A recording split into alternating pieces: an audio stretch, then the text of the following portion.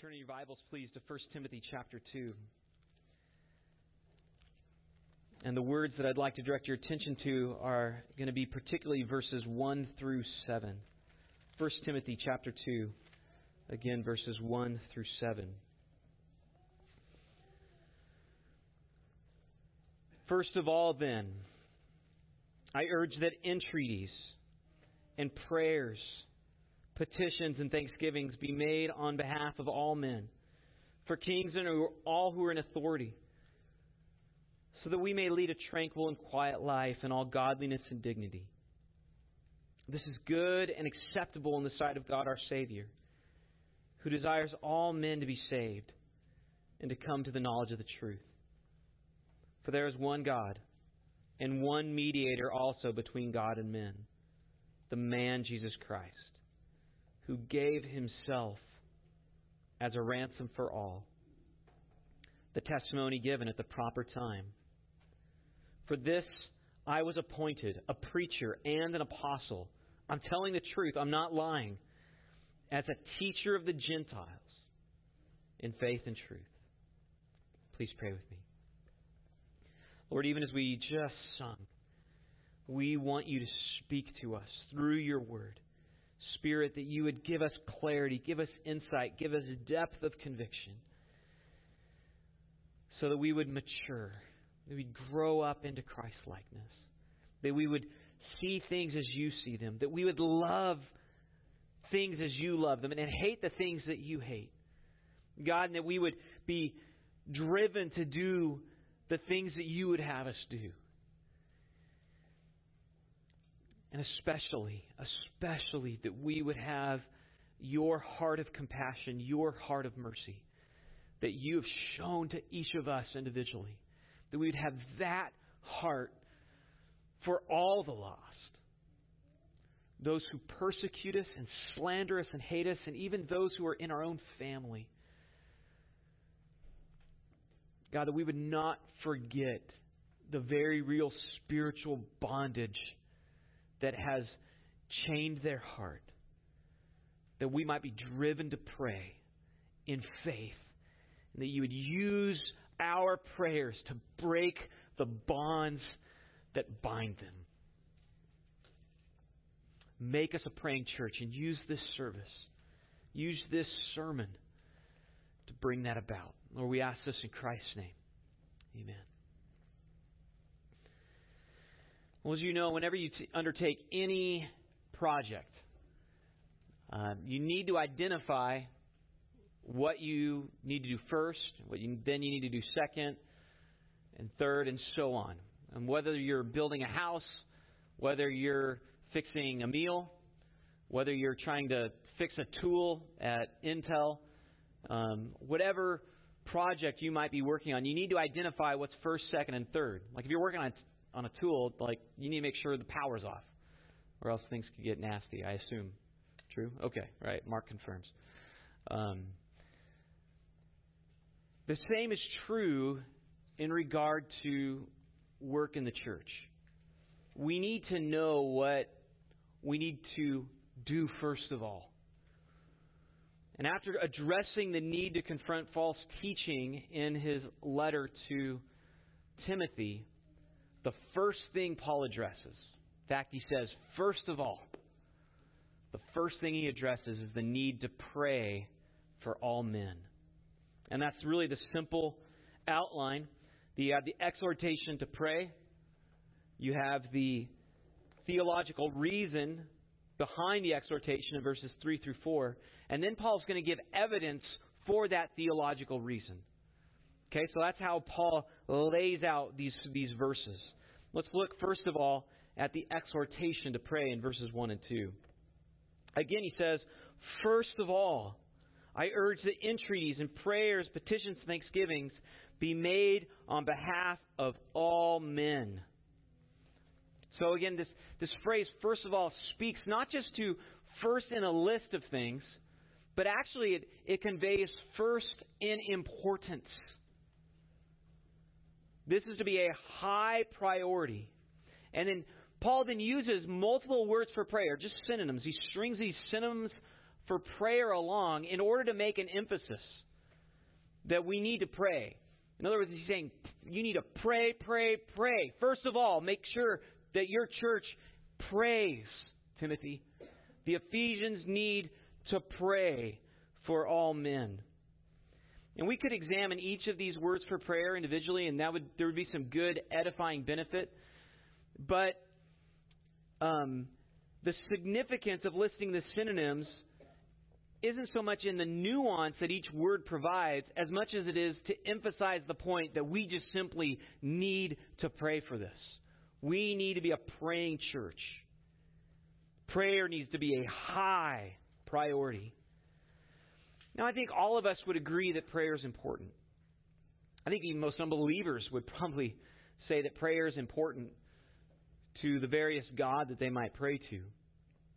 But notice here that Paul does not simply encourage prayer in general, but he actually is specific about what we should be praying for. Notice he says, for all men. And even more specifically, he makes it clear that we should be praying that all men are saved. This is explicit in verses 4 and 6 and 7. Right? God desires all to be saved. Jesus gave himself as a ransom for all. Paul was appointed as a preacher to all the Gentiles. All right, that's the emphasis. That everyone might be saved. And it's important that we recall this, not just because Paul says it's important, but because we ourselves know how easy it is to forget the main mission of the church. It's easy to fall into thinking that Christianity is about just our own self-improvement, our own maturity, improving our families. It's easy to fall into thinking it's about our own emotional health. And these things are all good, but they're not the main mission of the church. Jesus was very specific. After he died on the cross, paying the ransom for our sins, he was very clear to his disciples what he wanted them to do. And you know it well too. He said, go into all the world and preach the gospel, baptizing people and teaching them all that I have commanded you. He commissioned his followers to go spread the message of the perfect salvation that had now been accomplished by him. So that any person, whether they're Jew or Gentile, whether they are a homosexual or a blasphemer or a prostitute, anybody, no matter what sins that they had committed, no matter what ethnicity they are, any man or woman who would trust in Christ for salvation could have full assurance of their pardon because he had paid the debt. If they'd be willing to trust him and in his work and repent from their sins, they could be saved forever. And this is specifically why Paul says, therefore, we need to pray for kings and for all those in authority. And the context demonstrates that what we're to pray for isn't so much that those in authority would make wise decisions so that our lives might run more efficiently. It's not just that we would be safer or that we would prosper financially, but that this would allow for gospel advancement where we live and throughout the world. Notice also that Paul says that we would lead a tranquil and quiet life. And this actually clarifies what Paul means by a tranquil and quiet life. He doesn't mean to suggest that the end goal, the telos of the Christian life, is tranquility and peace. Like the goal of Christianity is to be like hobbits living in the Shire. That's not what he's suggesting. He's urging us to pray for rulers so that life would allow for gospel advancement. Not just that it would be pleasant and easy for us. Because again, the mission is not for a peaceful life. It's so that all nations might hear. Again, see this again. Verse 1. Pray on behalf of all men because God desires all to be saved. Verse 4. Jesus gave himself as a ransom for all. The whole context is about gospel advancement. So we pray for kings and all those in authority so that we might see the gospel go forth more fluidly. And as we've just recently experienced as a nation, those in authority have significant influence on how well the church can function. They can easily shut down churches. They can easily just outlaw evangelism. They can label biblical doctrines as hate speech. And so that would significantly hinder our ability to go reach people. Look, even now we experience in our workplaces or in schools a limitation, a hindrance to speaking all that we believe. There are risks that we could take. Well, how do you counter those risks? Paul's giving us insight. It's not by throwing a temper tantrum and leading a protest, making threats, not by just joining a movement. He says, pray, pray, pray. The greatest influence we can have on our government is prayer. Some of you know that Mary, Queen of Scots, it is said that she feared the prayers of John Knox more than all the armies of Europe. She understood the power of prayer. And likewise, Paul tells us to pray for leaders because their decisions are what will enable us to have greater freedom in order to have political protection, to allow the church to continue to grow in godliness and dignity, as he says, so that all might be reached with the gospel. He points out godliness. This is so that we might lead lives of greater godliness. This, too, has gospel advancement at its core. Because when authorities outlaw vices and they promote virtues, it makes this pursuit of godliness far easier. And obviously when they do the opposite, it makes it harder. Right? When it's legal to spread filth all over entertainment in the internet, it's hard to guard yourself from filth. When it's outlawed, it's easier. It's easier to shine as lights. It's easier to be lights. Likewise, he says dignity. As Christians grow in godliness, they will also grow in respect from those outside who witness their changed lives. And that's really the idea behind this word dignity. The Latin word is the word gravitas. Maybe you're familiar with it. It speaks of living a life that is worthy of respect, worthy of admiration, not envy, but the kind of person you just look up to. Like there could be a slave that functions with dignity. You could also have a politician who is dignified even when they're interacting with children. It means not behaving like clowns or behaving like children, but having lives that are defined by sobriety, a sense of seriousness, selflessness, and self-control. And I think it's worth us just thinking about this a little bit, because I think as I look at Christianity, especially in America, really, you could even say throughout the world, I think this has largely been lost. Because I think, especially in America, a lot of churches function more like glorified youth groups, where the aim is just to have fun and to entertain. Preaching is like VBS for adults, rather than being doctrinally rich and satisfying. In a healthy church, the adults especially should be increasingly defined by a sense of dignity. Church members should be growing in maturity and responsibility and propriety. They should have good manners, respectful of those who are above them, gentle with those who, above them, older than them, gentle with those who are younger than them or weaker than them. Rather than just seeking to be popular, or seeking to have fun, seeking to be cool. It seems like just being cool is often what is promoted. What silliness. We're not a high school. I don't know, not that we ourselves function that way. That's not what I meant to imply. But the church in general is meant to be a place of worship where people grow up into godliness and dignity.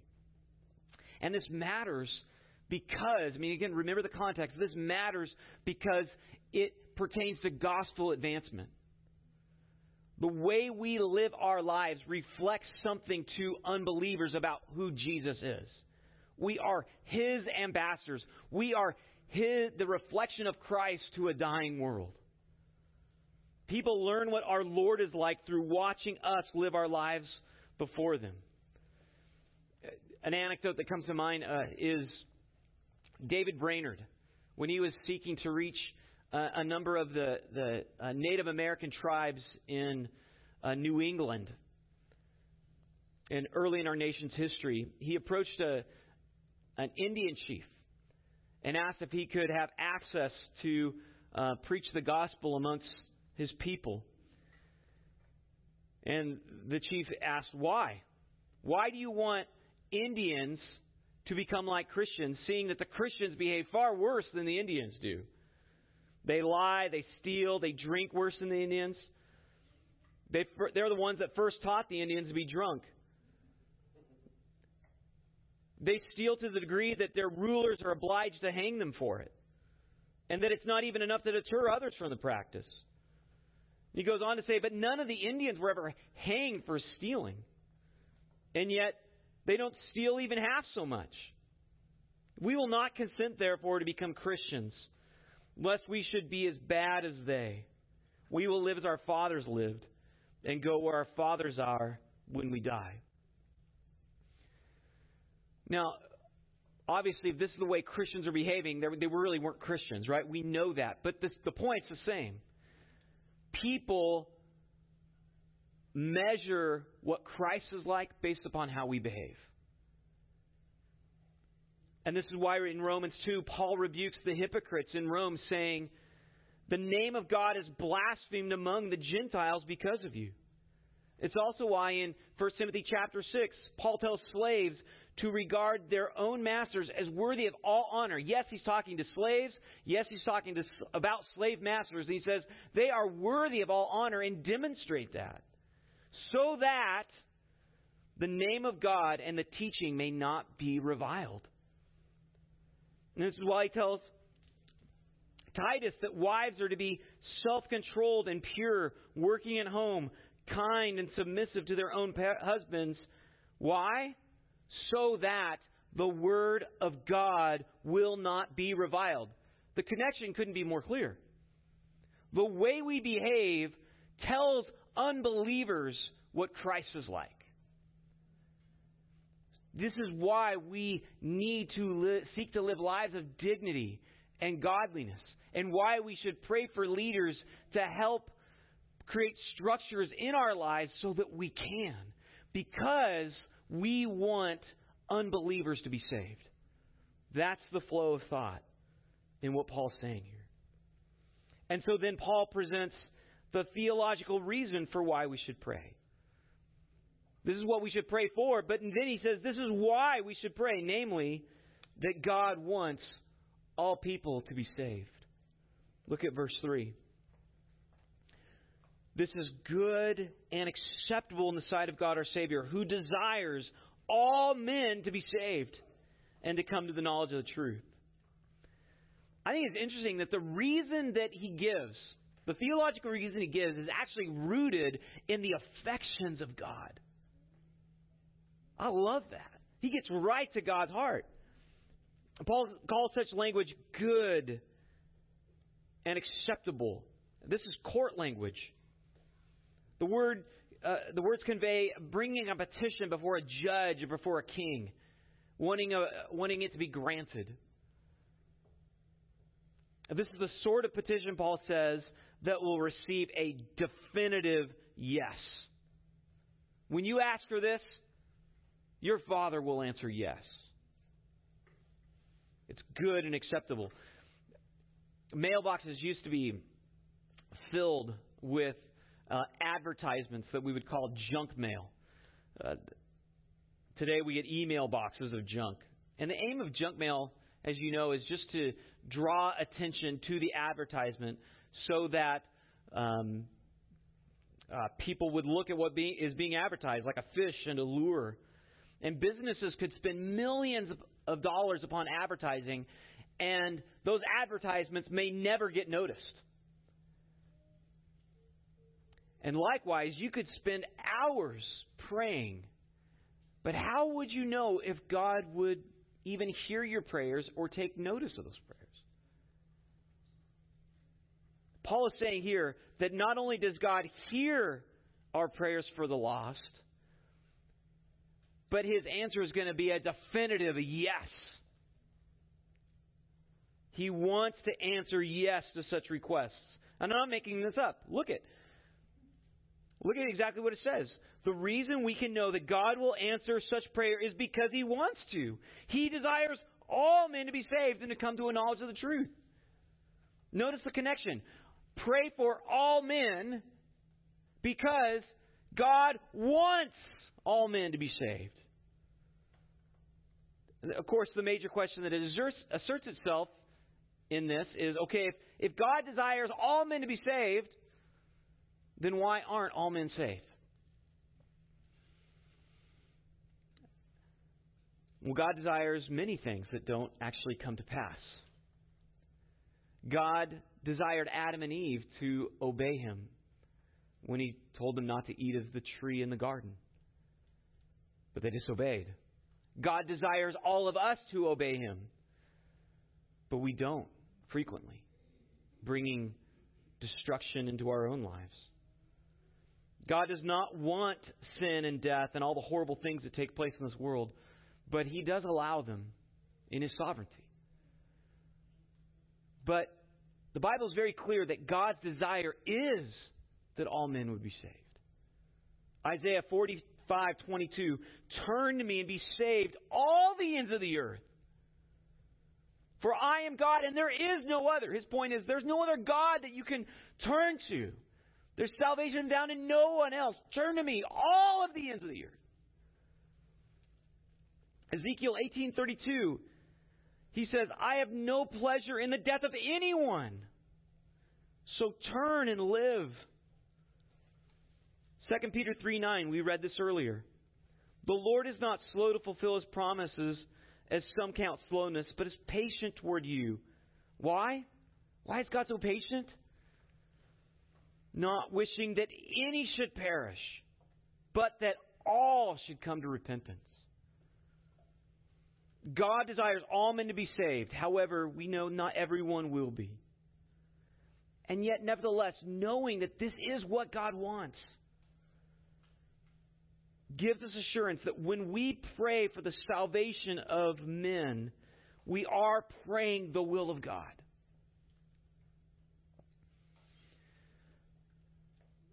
You know that God desires, not just desires, God does work through means. He works through means. When it comes to evangelism, He works through the means of sharing the gospel, proclaiming the word. He also works through the means of prayer.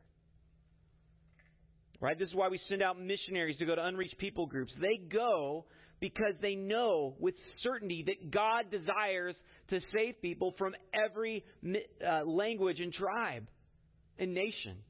They go because they know the Lamb has paid the price for their salvation, and He will receive the reward for His sufferings. They go with absolute confidence that God will work through them. They don't know how long it will take. They don't know precisely who will listen, who will be saved. But they do know that God has, in eternity past, elected some from every tribe, and He will save some. And so they know because He works through means. They go. They leave family. They leave comforts. They leave maybe wealth behind. They leave their jobs. They leave everything because they know God works through means. Likewise, God also works through the means of prayer. And that's the point here. The point here is not so much go, all of you, and preach the gospel, though a good thing to do. Paul's emphasis here is pray. If you want to see the lost saved, you need to pray. First of all, I urge you to pray for all men. Pray, pray, pray. We need to pray. And why do we need to pray? Because God wants to save them.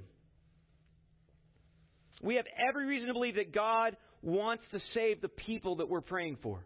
Maybe the very reason you have this burden for this person is because God wants you to pray for them so that He can use the means of your prayer, just like He uses the preaching of missionaries. He wants to use that means to reach them. But maybe the very reason they're not reached yet is because you're not praying. Or because you stopped praying. Because you prayed maybe every day of your life and you didn't see any sort of change. You didn't see any sort of impact. And so you stopped. Jesus addresses this. Jesus addresses this in Luke 18. He told them a parable to the effect that they ought always to pray and not lose heart. He said, in a certain city there was a judge who neither feared God nor respected man. And there was a widow in that city who kept coming to him and saying, "Give me justice against my adversary." For a while he refused, but afterward he said to himself, "Though I neither fear God nor respect man, yet because this widow keeps bothering me, I will give her justice, so that she will not beat me down by her continual coming." And the Lord said, "Hear what the unrighteous judge says. And will not God give justice to His elect, who cry to Him day and night? Will He delay long over them? I tell you, He will give justice to them speedily." Yes, Jesus said that. And He tells the truth. I tell you, He will give justice to them speedily. Nevertheless, when the Son of Man comes, will He find such faith? I mean, the point couldn't be more clear. We need to keep praying, believing, right? Will He find such faith? Will He find people who believe that God works through means, not just the means of preaching, not just through the means of serving, but He works through the means of prayer? Brothers and sisters, if we believe that, we need to be defined by prayer, and not just general prayer, but defined by prayer for the lost. Why? Because we know with certainty God desires, He wants all men to be saved. And right now I know you got people in your mind who you love who are still outside the gospel. Pray for those people. Do not stop praying for them. Believe God wants to save them. If He can save Paul and He can save you, man, just think what God might be doing through your prayers. But also think that maybe He has yet to do it because He's waiting on you to pray. He's waiting on us as a church to pray. Which is why, of course, to go back to the beginning, why Paul says, first, Timothy, make sure that you pray as a church for all men.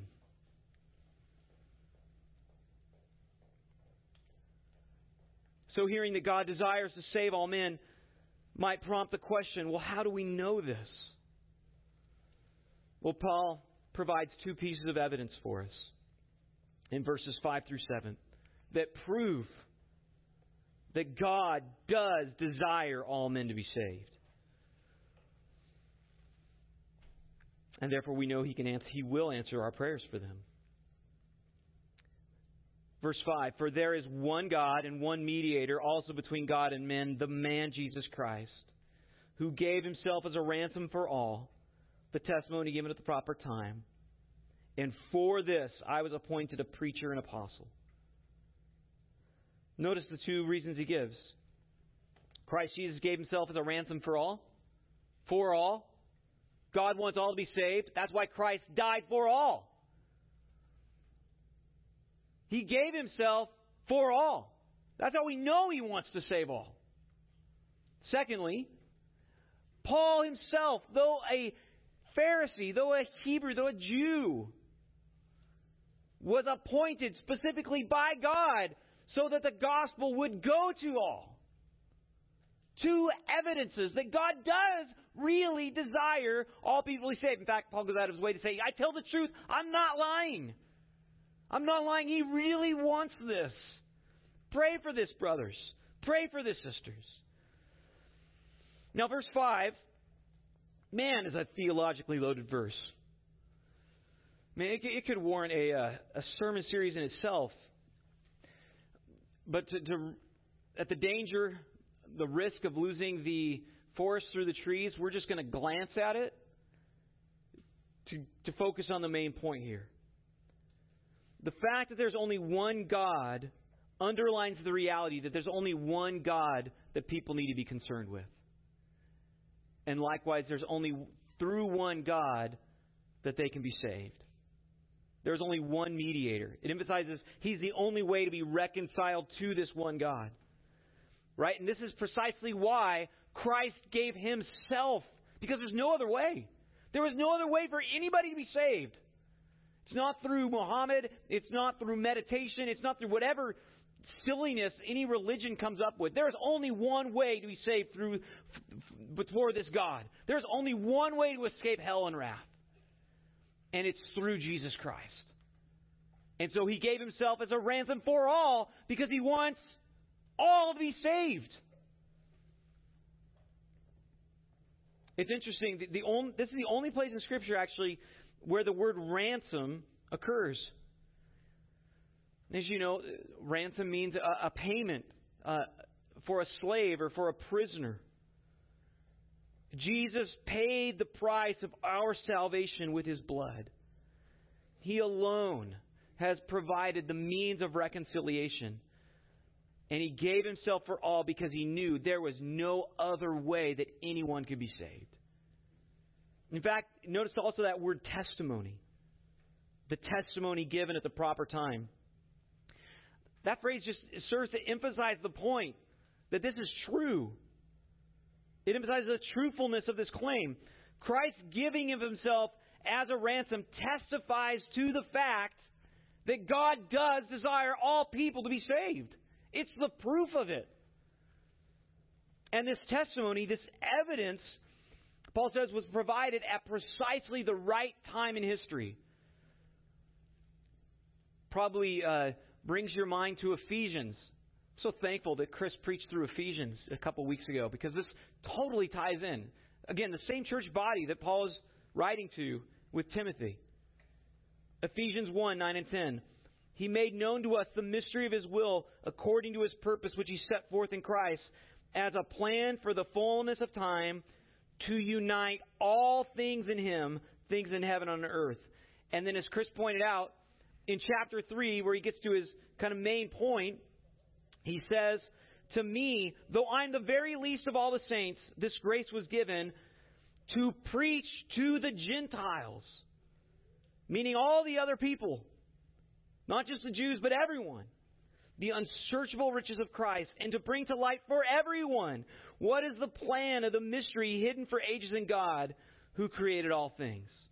Right? So now that the ransom has finally been paid, Jesus has died, Jesus has been buried, Jesus has risen from the dead. Now that it's been accomplished, all that remains for all these nations to return to God, all that remains is for them to hear the gospel and for us to pray that God might save them. And this leads to the second piece of evidence that God desires all men to be saved. God sent Paul out precisely for this reason. For this, I was appointed a preacher and an apostle. The word preacher there is kerux. It means a herald, a messenger. But not just somebody who delivers a message, but has a message with authority. Like somebody representing an emperor or a king.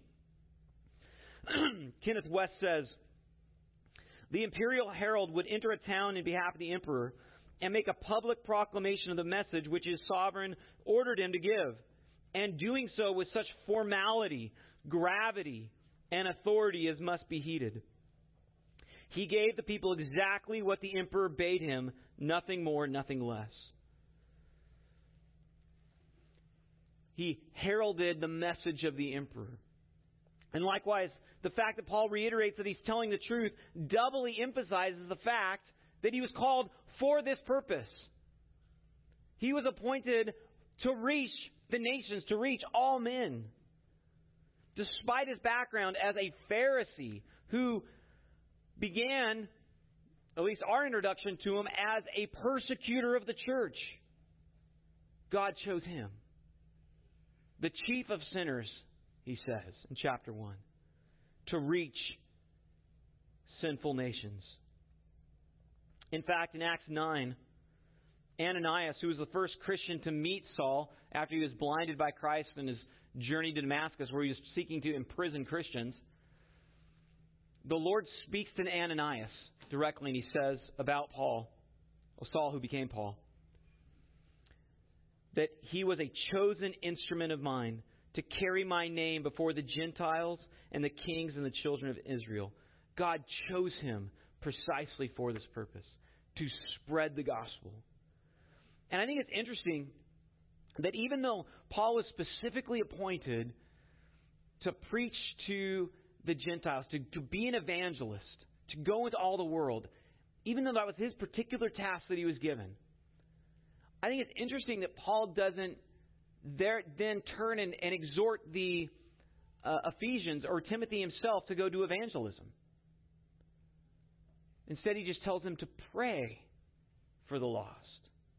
Now, I certainly believe he would want them to take efforts at evangelism. Later on in 2 Timothy, he encourages Timothy to do the work of an evangelist.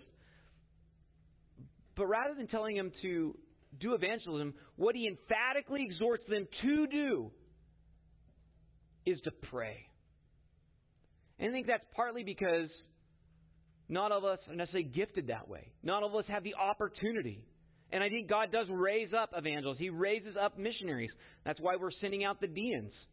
They should be departing shortly for Great Britain, and why we support the Burns and the Farmers and the Layers and the McLeans. I'm probably forgetting one. We send them out because that's their heart, that's their burden, and the church can use that. But the expectation is that everybody else, and including them, needs to be in prayer for them. That's what we're called to do. And so if we're not praying for our missionaries, if we're not praying for our unbelieving friends and family, if evangelism for the lost is not a primary, central part of our time in prayer as a church and as individuals, we are being unfaithful. We're being irresponsible. And so it's something we need to just always keep on the forefront. We can't lose sight of the mission. And this is the point. Prayer is effective. It works. It works. And this is why Paul makes it his first exhortation to the church. Again, we need to remember that our primary purpose here is not to get a new building. It's not to have more people in our church. It's not even just for us individually to grow in Christ's likeness. Those are all good things. But our primary purpose is to see the gospel advanced and the church established in the world. That is the point of our campaign. That is the good fight. In World War II, when our troops took the beaches in Normandy, they didn't stop there after taking the beach and put up a wall and then just have a clam bake there on the beach. Little beach party. After they took the beach, they kept on advancing all the way into Berlin. Why? Because they didn't forget while they were there. They kept the mission in mind. And they knew what the mission was. The mission was to take down the Nazi state. And what Paul is telling us here is the primary way, emphasize that, the primary way our mission is advanced, the primary way we fight the good fight, as far as the gospel is concerned, is through prayer. We need to pray. We don't fight through guns and bullets, but through prayer. And we need to regularly pray as a church and as individuals and as families for gospel advancement. So men, How are you doing with this? How are your families doing with praying for the lost, for missionaries? And I call out the men in particular because they're the ones who are appointed to lead their families. But I also do so because Paul will directly address men in the very next verse, verse 8, as needing to pray everywhere, in every place. So this is a burden particularly for men. God calls men to pray, but not just to pray, but He calls us to evangelistic prayer. And I think one of the best examples of this, and I've mentioned this before, is John Payton's father. John Payton, you know, was the missionary to the cannibals. He grew up wanting to be a missionary, though in Scotland. He grew up in cold Scotland, but he wanted to be a missionary to the countries of Asia. And he did so because of regularly hearing his father, who probably had no access to any resources about what life was like in other parts of the world. But his father regularly prayed for the lost. He says this in his autobiography: "How much my father's prayers at this time impressed me, I can never explain, nor could any stranger understand. When on his knees, and all of us kneeling around him in family worship, he poured out his soul with tears for the conversion of the heathen to the service of Jesus.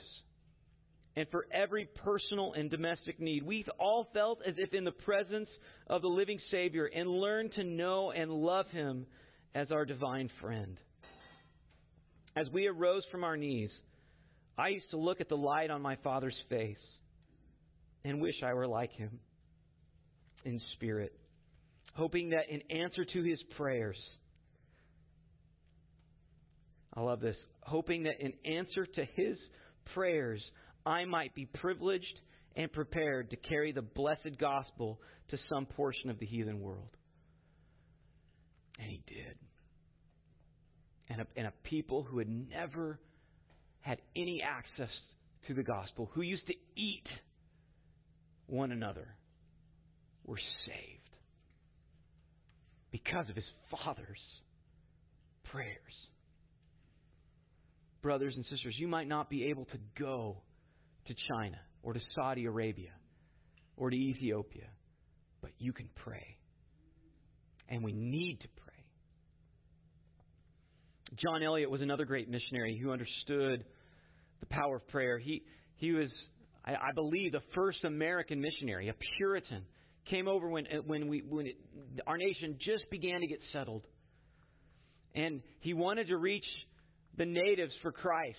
And so he began to study the Algonquin language. Some of the words were like 22 characters long. And he actually translated the Bible into Algonquin. But he didn't just stop there. He wasn't just a Bible translator. In fact, he was also a pastor at a local church. But he always kept the advancement to every people group. Like that people group might have just been 5 miles down the road, but they were a people group in need of the gospel. So he ministered to his church, but he made sure he was doing everything he could to reach them. And not only did he translate the Bible, but he prayed. And actually, with support from the government, Eliot established 14 praying towns. That's what they called them. Where there was housing and work and clothing that was provided for the Indians. And at the end of his life, there was an estimated 4,000 praying Indians in these locations. And in later years, there was as many as 24 evangelists among them. And it was just a vivid testimony of Eliot's creed. He said, "Prayer and pains through faith in Christ Jesus will accomplish anything." Prayer and pains through faith in Christ Jesus will accomplish anything.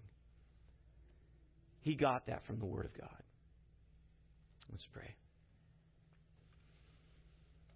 God, we turn now to prayer not just because that's what we do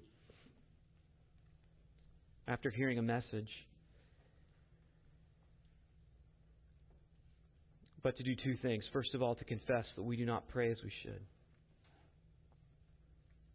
And Lord, I, as a leader in this church, am first to acknowledge that I have not prioritized prayer for the lost as I should. Nor have I led my family well in this. But I pray that there would be a remarked change from this day forward. That we, as individuals and as families in a church, would be dedicated, devoted to praying for gospel advancement here and throughout the world. We pray that you would give us such grace so that we might see more and more people come to know you, especially those from unreached people groups. We ask this in Christ's name. Amen.